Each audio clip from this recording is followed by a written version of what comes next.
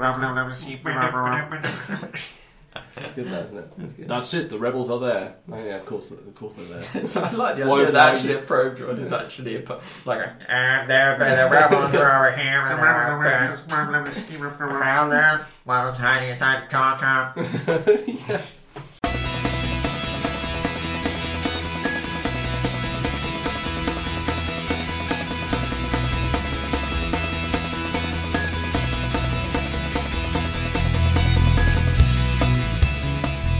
Hello and welcome to part 2 of Too Much Time on a Hand podcast.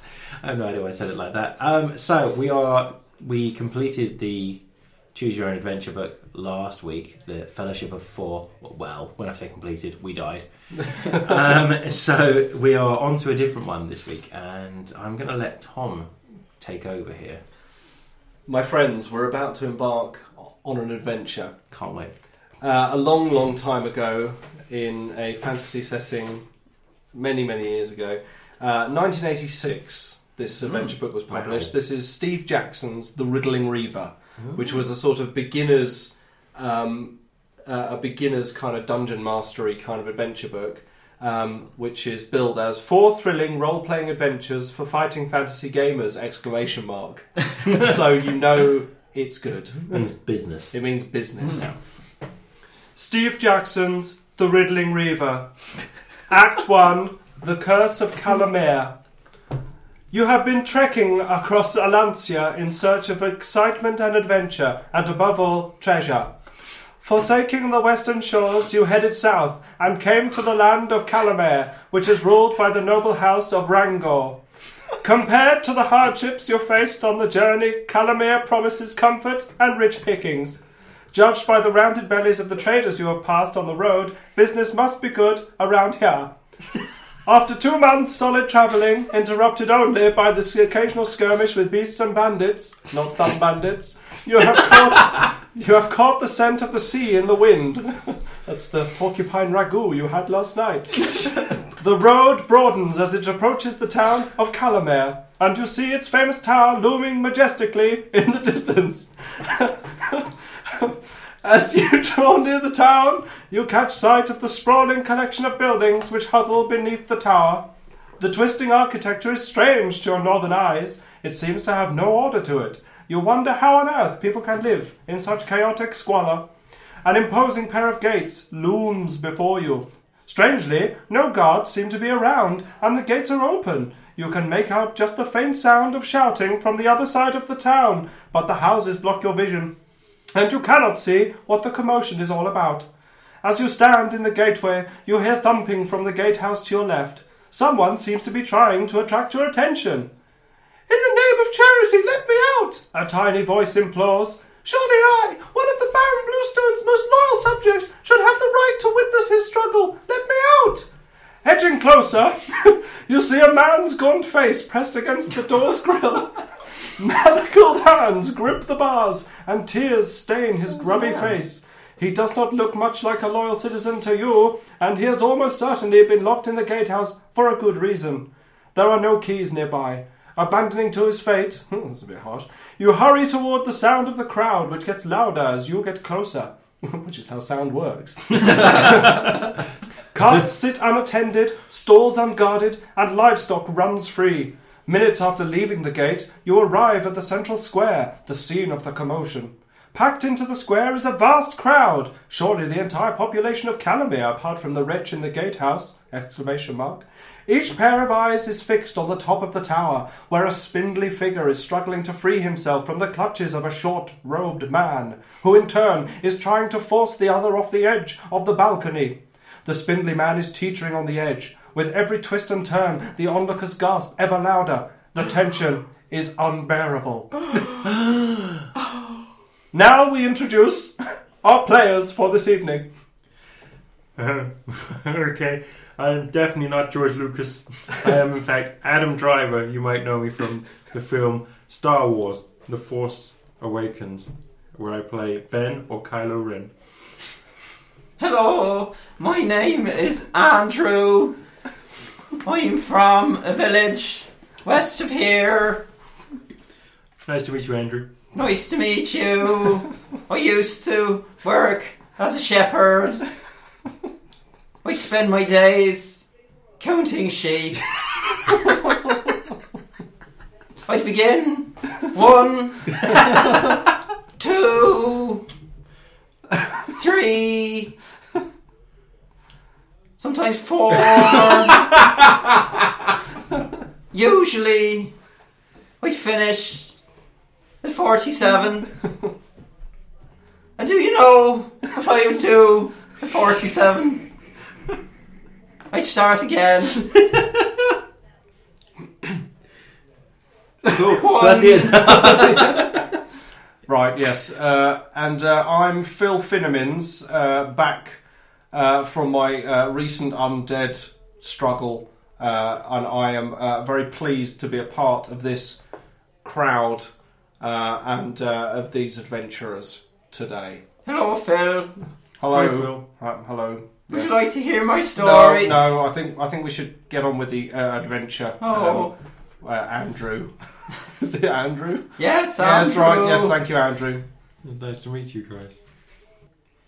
The scenario begins with the players arriving at Rangor Tower, pride of the wealthy merchant lords of Calamere, just in time to witness the Baron's last moments. Having failed to prevent his death, the players will now become embroiled in its aftermath. Scene 1. Tower Trouble. I'm just going to show you a picture of the tower scene as it is, so you can see what it is we're up against. Okay, got a good look? Yeah. The tower is That's covered skulls. with vines, Oh, fine. Vines. and there are people trying to hammer the door down, and the Baron obviously is in his fight at the moment. Looks like some serious shit's going down at the top. Yeah, it looks a bit like there's a Barney going on up the top there. Okay. You are in the throng of townspeople, struggling to avoid being crushed against the sea wall. People are shrieking in disbelief, and pandemonium reigns. You guess that it is the Baron up there fighting for his life, but why? Nobody seems able to do anything. Guardsmen are pounding in vain on the mighty oaken doors of the tower. The crowd just stands and stares. The sea crashes against vicious rocks at the foot of the cliff below the tower. Now is your chance to demonstrate your heroism. Can you save the Baron? But how will you reach him? It is now up to the adventurers to decide how they will reach the top of the tower. This reminds me of a time where I would climb trees as a youth.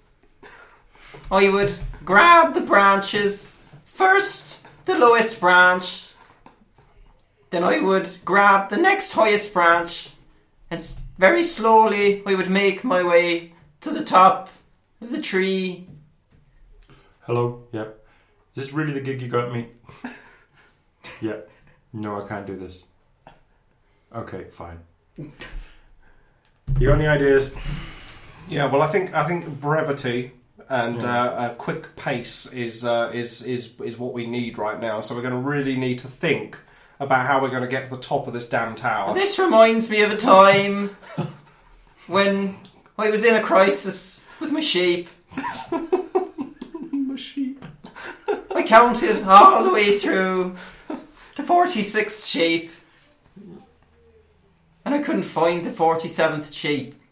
Oh. Okay, so I really think we're going to have to find. I think we're going to have to think of a way. What are we going to do? Okay, Can we? let's have a look at the tower. Can we climb the vines? I think that would probably be quite a good idea. Like I got the inspiration from Andrew here. Well, yes, that was what I was saying the whole time. The adventurers scale the walls by means of its ivy covering. However, the vines are treacherous. They only manage to get halfway up the tower before the vines start creaking under the weight of Adam Driver's ego. Hey. Move to location 2. You grasp... Fuck. Sorry. We did already. As the vines begin to give way, you grasp at the last strands of ivy and finish your climb. You have only a moment before the vines give way and you leap through the nearest available window. You can hear the crowd below gasping at your bravery. But it is a long way to the top of the tower. They're so brave. The adventurers topple through the window. The walls of the room they find themselves in seem to be made of silvered metal, and have been polished until they are almost perfectly reflective. I can see myself in this. Wonderful. The effect of being in a circular room with mirrored walls is eerie, to say the least. The room has larger windows than those of the floors below and above. In brackets, meaning there's more locations, so decide where you want to go afterwards. Okay. And it soon becomes obvious that this room serves as the tower's beacon. The source of the light is a large fiery being held securely in a cage in the centre of the room. The cage, half of which is barred and half walled, stands on a podium which revolves slowly. Slower than Andrew talks. The light from the creature dazzles you, and you cannot look at it directly. The adventurers are thankful then that it is safely imprisoned behind magically enchanted bars. Stationed at regular intervals around the room are 6 pails of water. As the last of you steps into the room, the door of the cage ominously swings open. Someone has been careless. Someone has been careless with their locking of the cage.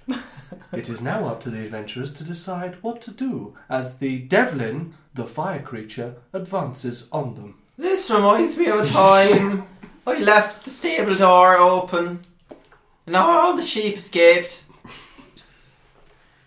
Is that it? Oh, that's the end of the story. It's a good thing this thing is pacing slowly towards us, ominously and slowly, building dread.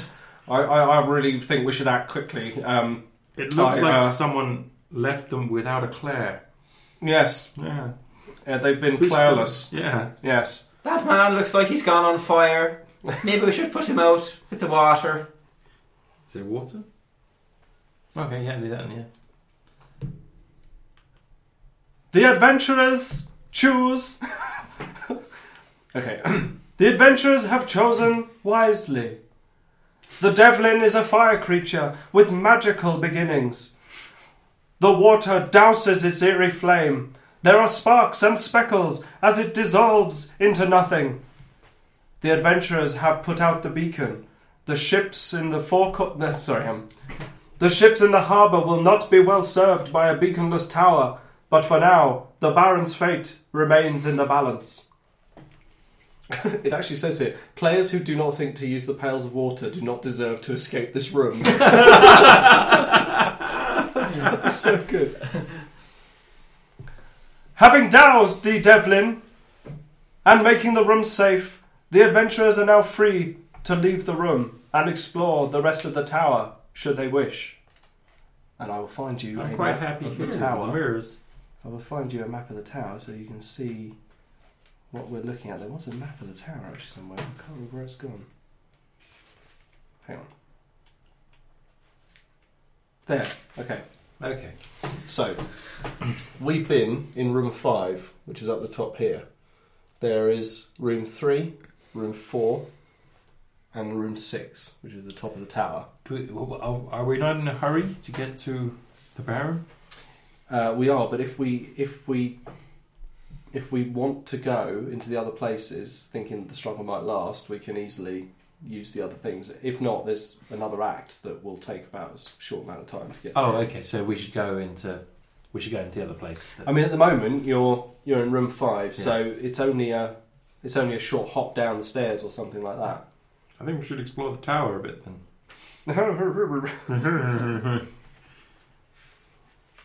Okay, sorry, should we set something up? I really think maybe we should take the time to just have a quick look around just to make sure we haven't missed anything. What do you think? Yeah, I'm all for that. Yes!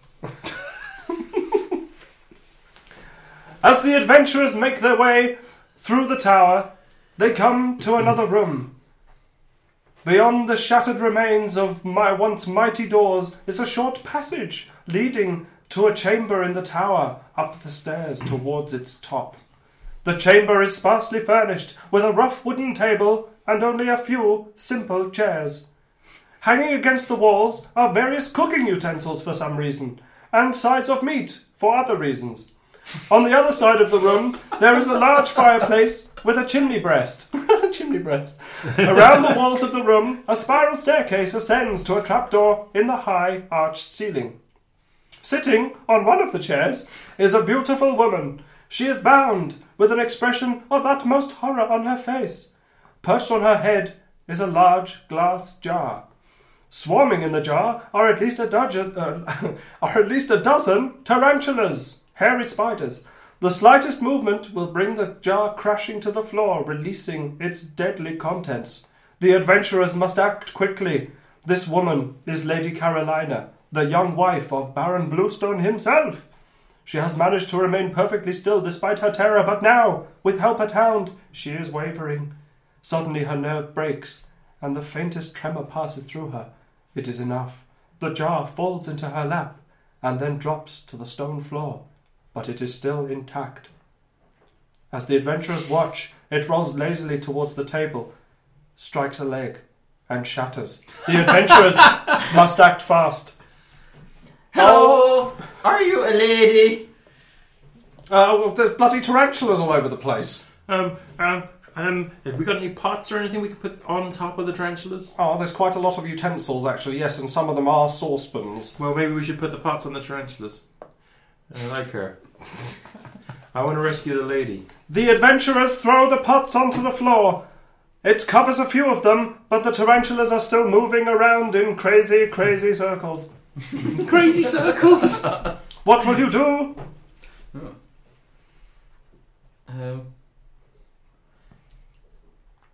Have we all got feet? Have we all got feet? Stamp on them. Stamp on the bastards. Okay, we'll stamp on the tarantulas. This reminds me of a time when we were making wine. We had to stamp on the grapes to make the wine.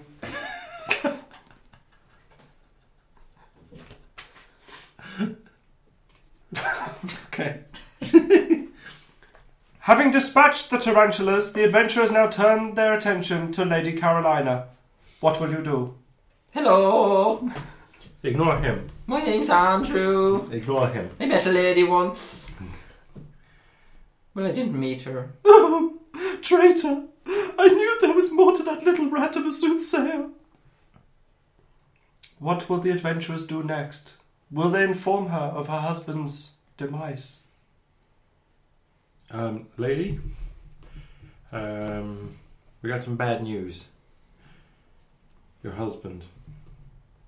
He's, is he still hanging on the edge of the thing, or is he dropped? Who knows? I think he's been dropped. Oh, it looks like he's is he quite springy? Say if he was to hit the ground from a great height, would that hurt him? She sees through your words. The news of her husband's plight has led her to fall into a deep faint. Can someone do a fainting noise?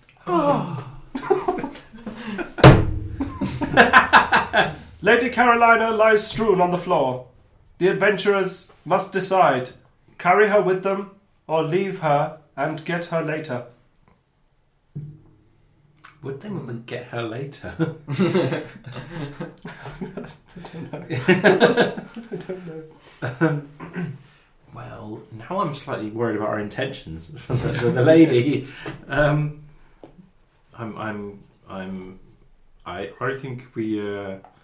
I think maybe we should go see what's going on with the Baron. I've never touched a lady before. I think we leave her there. The adventurers leave the lady on the floor and make their way up the trapdoor. The adventurers find themselves on the first floor, consisting of impressive living quarters adorned with rich tapestries and furniture. The floor is littered with small scraps of paper. The room is gloomy, since the curtains are drawn and the only 2 candles shed a feeble light. On an opulent couch sits a man in the robes of a wizard. He sits quiet and still, and is apparently deep in thought, but he seems to be smiling broadly, and cradles a box in his hands. What will the adventurers do next? Excuse me, there's a lady upstairs and she requires immediate medical attention. The person gives no answer. Hey, mister, my friend just asked you a question. What's in the box? The person gives no answer. What will the adventurers do? Well, it's a bit odd. I'm not really used to people not replying when I ask a question. I'm struggling here. People usually listen to my chat. Maybe you should go and prod him. Here's a picture. Oh. What shall we do? Is he moving at all? The person is not moving at all. I think we go and steal his box. The adventurers wrest the box from his hands. It is a beautifully crafted piece of work made of interlocking sections of some very hard wood.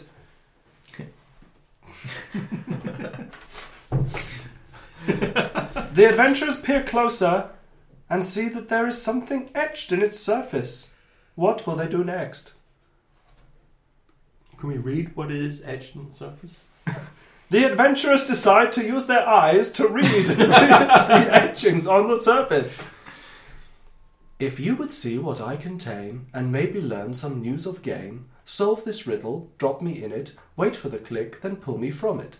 I will be open, then you'll see the reason for this riddle me ree.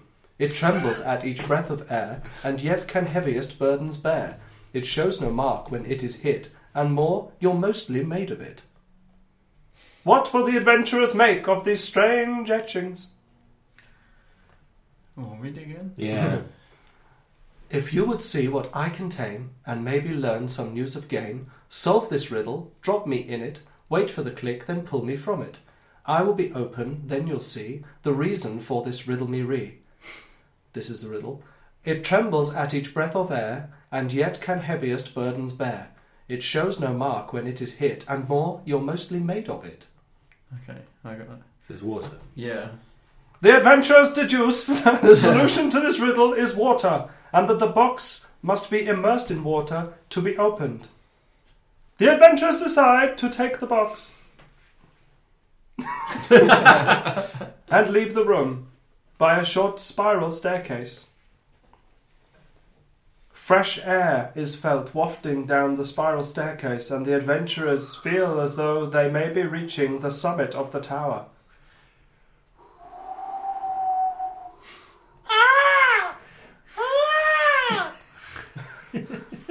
The roof of the tower is made of rough flint stones. A tall flagpole in the centre flies the Baron's emblem. Boink, boink. As you arrive, you'll catch a fleeting glimpse of Baron Bluestone teetering on the parapet of the tower, but then plummeting to the rocks below. His opponent turns slowly around, chuckling insanely to himself. When he sees you, he scampers over to the flagpole. He grips it firmly and spins effortlessly right up it to the top. His voluminous grey robe billows in the breeze and hides his features. He cackles at you. Ah, looks like we're a bit late, aren't we? He squeals. He squeals. Your precious Baron's not much use now, is he? He had no sense of humour anyway. The players have cornered the evildoer responsible for the Baron's death, but the riddling Reaver, for it is he, will make good his escape in a dramatic fashion, unless the adventurers act fast. The adventurers must now decide what to do. Well, I want to pull out my lightsaber and chop the flagpole down. That's a really good idea. That's actually pretty much called that one. Not your lightsaber, obviously. Oh, yeah. That's really good. The sword strikes the pole, which suddenly starts to writhe and twist, transforming magically into a giant snake with its tail still firmly planted into the roof. The snake will attack anyone who remains on the roof, but it will not follow the adventurers down the trapdoor. What will they do? I think we probably get down the trapdoor. This is really like leading us by the hand, isn't it? It does get a lot better. This is just an intro. Anyway. Okay, so The adventurers huddle down the small trapdoor. As the adventurers disappear down the trapdoor, a gasp wafts from the crowd below, and a mighty shadow falls on the tower's summit. Hovering majestically, some 20 meters above, is a vast marrow-shaped flying vessel. Beneath it hangs a small, luridly coloured gondola, from which trails a rope. So it's an airship. Basically. The Reaver grasps this and pauses to hurl a parting shot to the scurrying adventurers. I do so hate goodbyes. Maybe we'll meet again. Or maybe not. So saying, he pats the top of the flagpole and spins up the rope to the gondola. He is gone.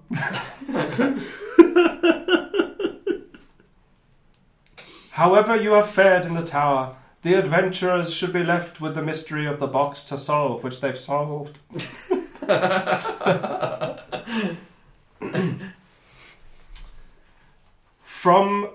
Oh god, where is this? Oh, here we go. What will the adventurers do with the box?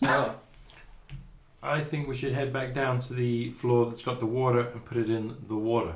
That's probably quite a good idea, actually. Mm-hmm. Yes. Yes.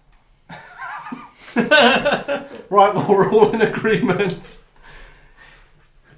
The adventurers take the box down to the ocean and insert the box into the sea. With a click, it opens. Inside is a parchment on which is written the following. I always believe in giving people a chance. After all, without chance there is no luck, and without either, where would I be? You can try to follow me if you want to avenge Bluestone's death, and I won't stop you. In fact, I'll provide the transport. But to pay your fare, you'll have to gather 3 trinkets and feed them to the god of the sea at Brian's Bluff. What's more, the trinkets aren't even hidden. All you'll have to do is solve my riddles to find in Calamere where they are. Ooh. I hope you're lucky, but then again, I hope you're unlucky. It's all the same to me. What? Okay, so this is because he's the riddling Reaver. You got to work out what he's looking for, what Okay. the 3 items are. Mm-hmm. So it's what am I, where am I, and you're going to find these later on. Okay, so we're going to need this for the next bit, but it's worth doing the riddles now. Okay. Okay, first one. What am I? A white-winged fish that parts the waves, I ply the sparkling waste. I'm bound by ropes and pulled by cloth, lest merchants lose their haste. So, Do it again. is it really as simple as a boat? It's a boat. Okay. Nice. You have guessed wisely. Your second item is this one. My belly is round and bound with iron bonds. What I carry always raises a cheer. Murder have I not done, stolen not, cheated not, yet a peg is beaten into my head.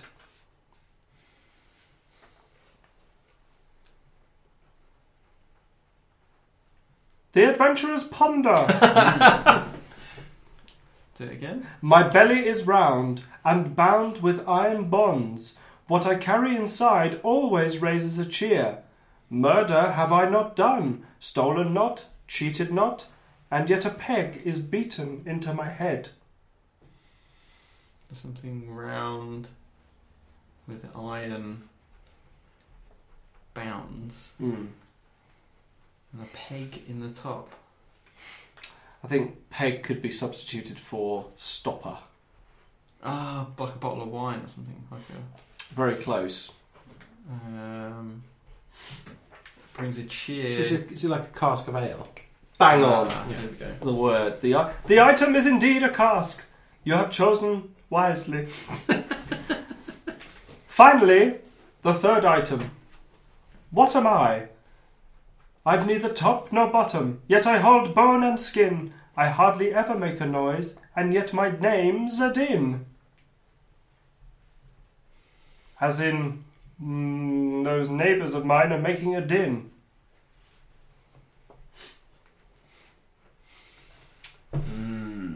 Reading them.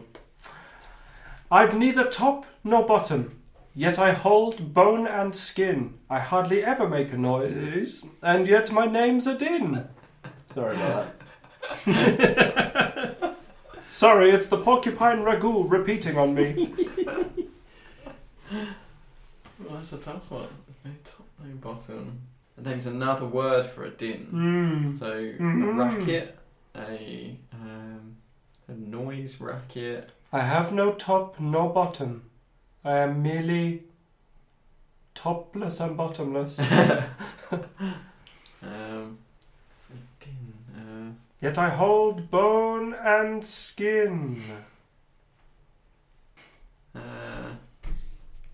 I was even waving my hand at you. Your hand. You're waving your hand. Finger. I've neither top nor bottom, yet I hold bone and skin. I hardly ever make a noise, and yet my name's a din.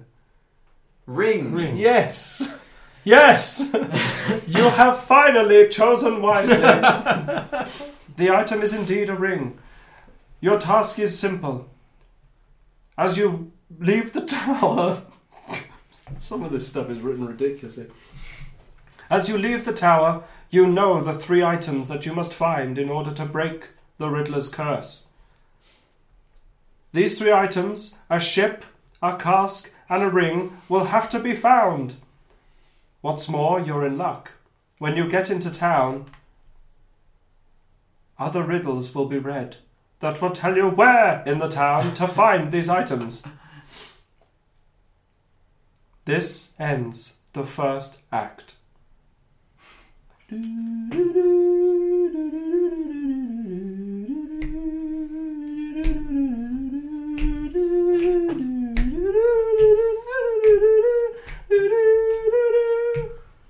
That's beautiful. The funny thing is, it doesn't really string a coherent story. It's just like you go from room to room and then you find yourself on the top. And then you get attacked by a snake and there's a riddle. Oh man, this is really beginner, isn't it? It really is. Like, yeah. You get led, you literally like someone is holding on to your plonker, sort of going, it's this way, it's this way. What would you like to do with the tarantulas? Well, just step on them. Stamp on them, cover them with pots. I flick through, as I do, the rest. What I'm going to do is I'm going to print out the maps. Okay. This map here, basically, of the town. Because this is where it starts to open up. So actually you begin to choose where you go. And all the locations, these acts start getting bigger because there are massive amounts of options for each area, what you choose to do and things like that. Okay. But a lot of the ones, actually, as we get further on, require you guys to ask more questions of the surroundings. Can I put my penis on this block? You know, it's like, you could, but it's not a good idea. You know, so it's quite good. It's quite good. So I'll make sure you have those when next we do this. But I got to say, it's not a bad start to the story. No, I thought it was good. Oh, that was good. There's some riddles. There's a clear villain. Yes, here. yeah, the Riddling Reaver. The Riddling Reaver. Okay, so at this point we're probably going to throw in James Gurnlist. We've spoken to him earlier. You missed him again. Missed him. Yeah. He was here again. Yeah. But what am I? Where? I don't understand this. You popped out, remember? Yeah, but I literally was just. I mean, I was having a poo. Yeah, he was there though. He Was I out that long? Yeah, he mentioned your people again. My Apparently, people. They're paying him apparently. There's something weird going on here. It is, yeah. He's getting more aggressive as well. Is he? Yeah. A bit unbalanced. A little bit, yeah. I seem to remember someone by that name. Okay, well, But it's weird. Yeah. you'll listen to this week's pod, won't you? Yeah, probably. Yeah, well, you'll probably hear his voice. You might recognise his voice. Oh, have a listen. Yeah, cool. Right, so we're going to throw it to Gurnlist here. So enjoy that.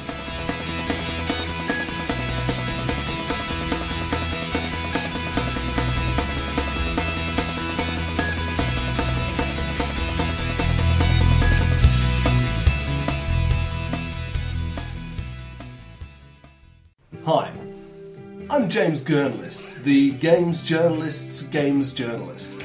Think of me as a cross between Han Solo and Lord Byron, but, more about games journalism. I've spent the last 12 years intrepidly travelling from one end of the globe to the other to bring my audience the very best in untamed games journalism. I've written for websites like IGM&M, Nataku, GamePots, Polywogglegon, and magazines like PC Gamering, PC Friendzoning, I Love Games A Lot Weekly Magazine, and Razzle. Anyway, enough about me. I'm looking forward to starting my reviews on Too Much Time in Our Hands podcast. Okay, and now, back again, it's James Journalist. Hello. Hi fellas, how we doing? Oh, yeah, good, thanks. Good to see you back again. I'm sensing a bit of static in the room here. There's some long drawn out sighs. You guys okay? No, we're all good. Just do it. Okay, great. So, I'm a man of simple tastes. I like the smell of a good steak, the feel of a pair of cashmere boxer shorts against my scrot, and I love the taste of a really good cigar, just like my dear old man. Just used to smoke them all the time. And that's why I bought Gears of War Ultimate Edition for the PC. Now, I've got a pretty good rig, and I thought to myself, James, treat yourself. What about your PC though? Nice. Derek, you are coming up with some absolutely superb zingers tonight, mate. Absolutely superb, absolutely top hole, but I swear to God, if you fucking talk over me one more time, mate, okay? Oh, well, okay, Anyway, sorry. So I got a pretty good rig, and I thought to myself, James, treat yourself to the PC version, and it might look even more gorgeous than you are. But while I'm effortlessly handsome, this requires a lot of effort to make look handsome. It's one of those games that reveals the truth behind why PC gamers are grumpy. It's another big release that's not been ported properly, simple as that. You have to work so hard to get it to work without chugging, something I thought I'd actually achieved at one point until it started chugging again during one of the opening firefights, and this is in the first fucking level. Okay? Back in the day, mate, I never minded doing this work. It was just part and parcel of being a PC gamer. You had to make concessions in graphics quality to play the game. But these days, with consoles creating a level hardware playing field, it all feels too much like hard work. Look, I'm going to be straight with you and address the massive poo fly in the organic hummus that I got from Waitrose just earlier this morning. Okay, you can probably tell from my voice that I don't think it's much cop. My oaky timber is far too telling, which is why I could never be a horse whisperer, although I did whisper hoarsely in your mum's ear last night.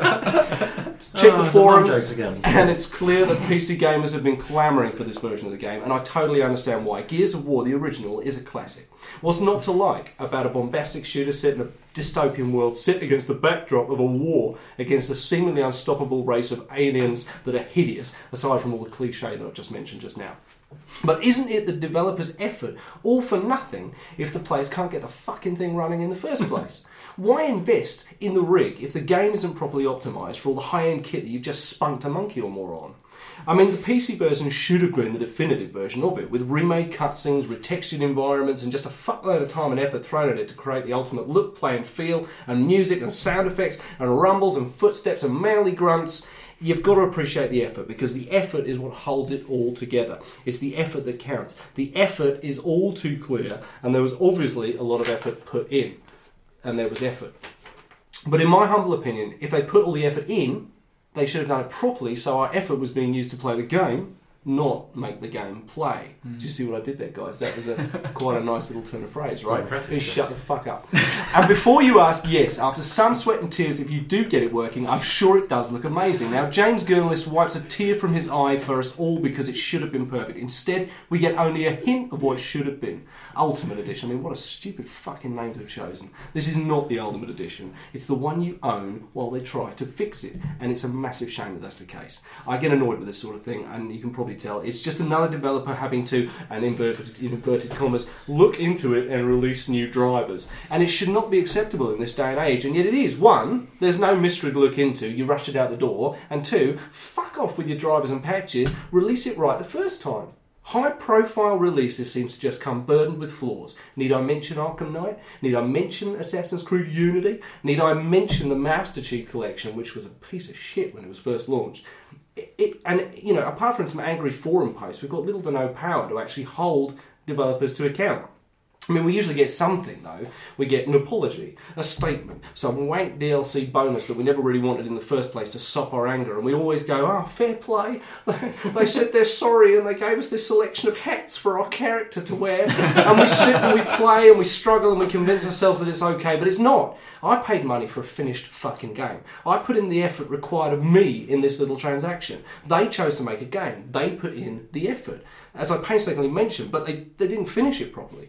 I'm sick of feeling like a mug after getting all excited about a game, and we all should. But to flip the coin over and gawp at the other side like a fucking baboon, no one will be more disappointed than the developers with this sort of situation. I mean, they're the ones that get cut to pieces after a bad launch. They're the ones whose work gets ripped on, and it must hurt.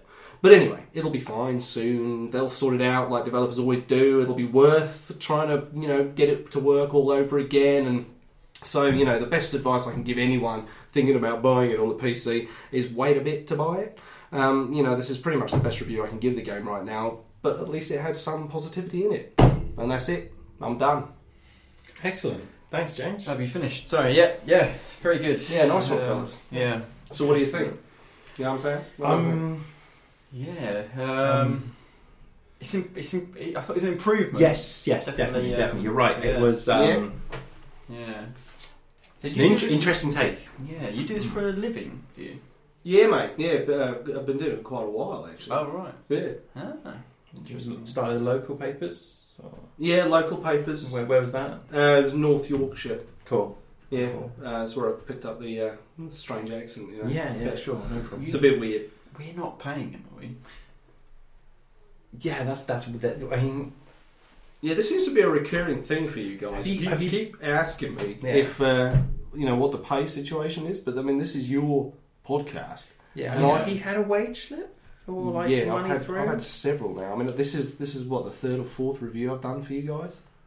We asked Tom, and he didn't. Tom's not. He doesn't know who you are. No, well, see, Tom doesn't know who I am.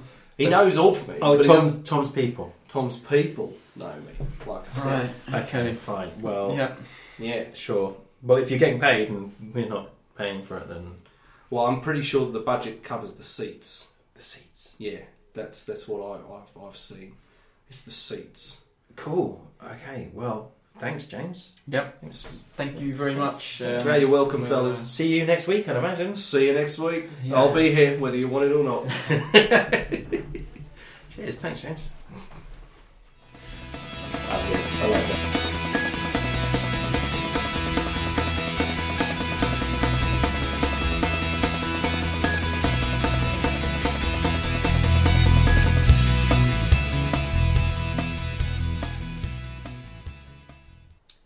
Right, so thanks for listening. We'll be back in a couple of days' time.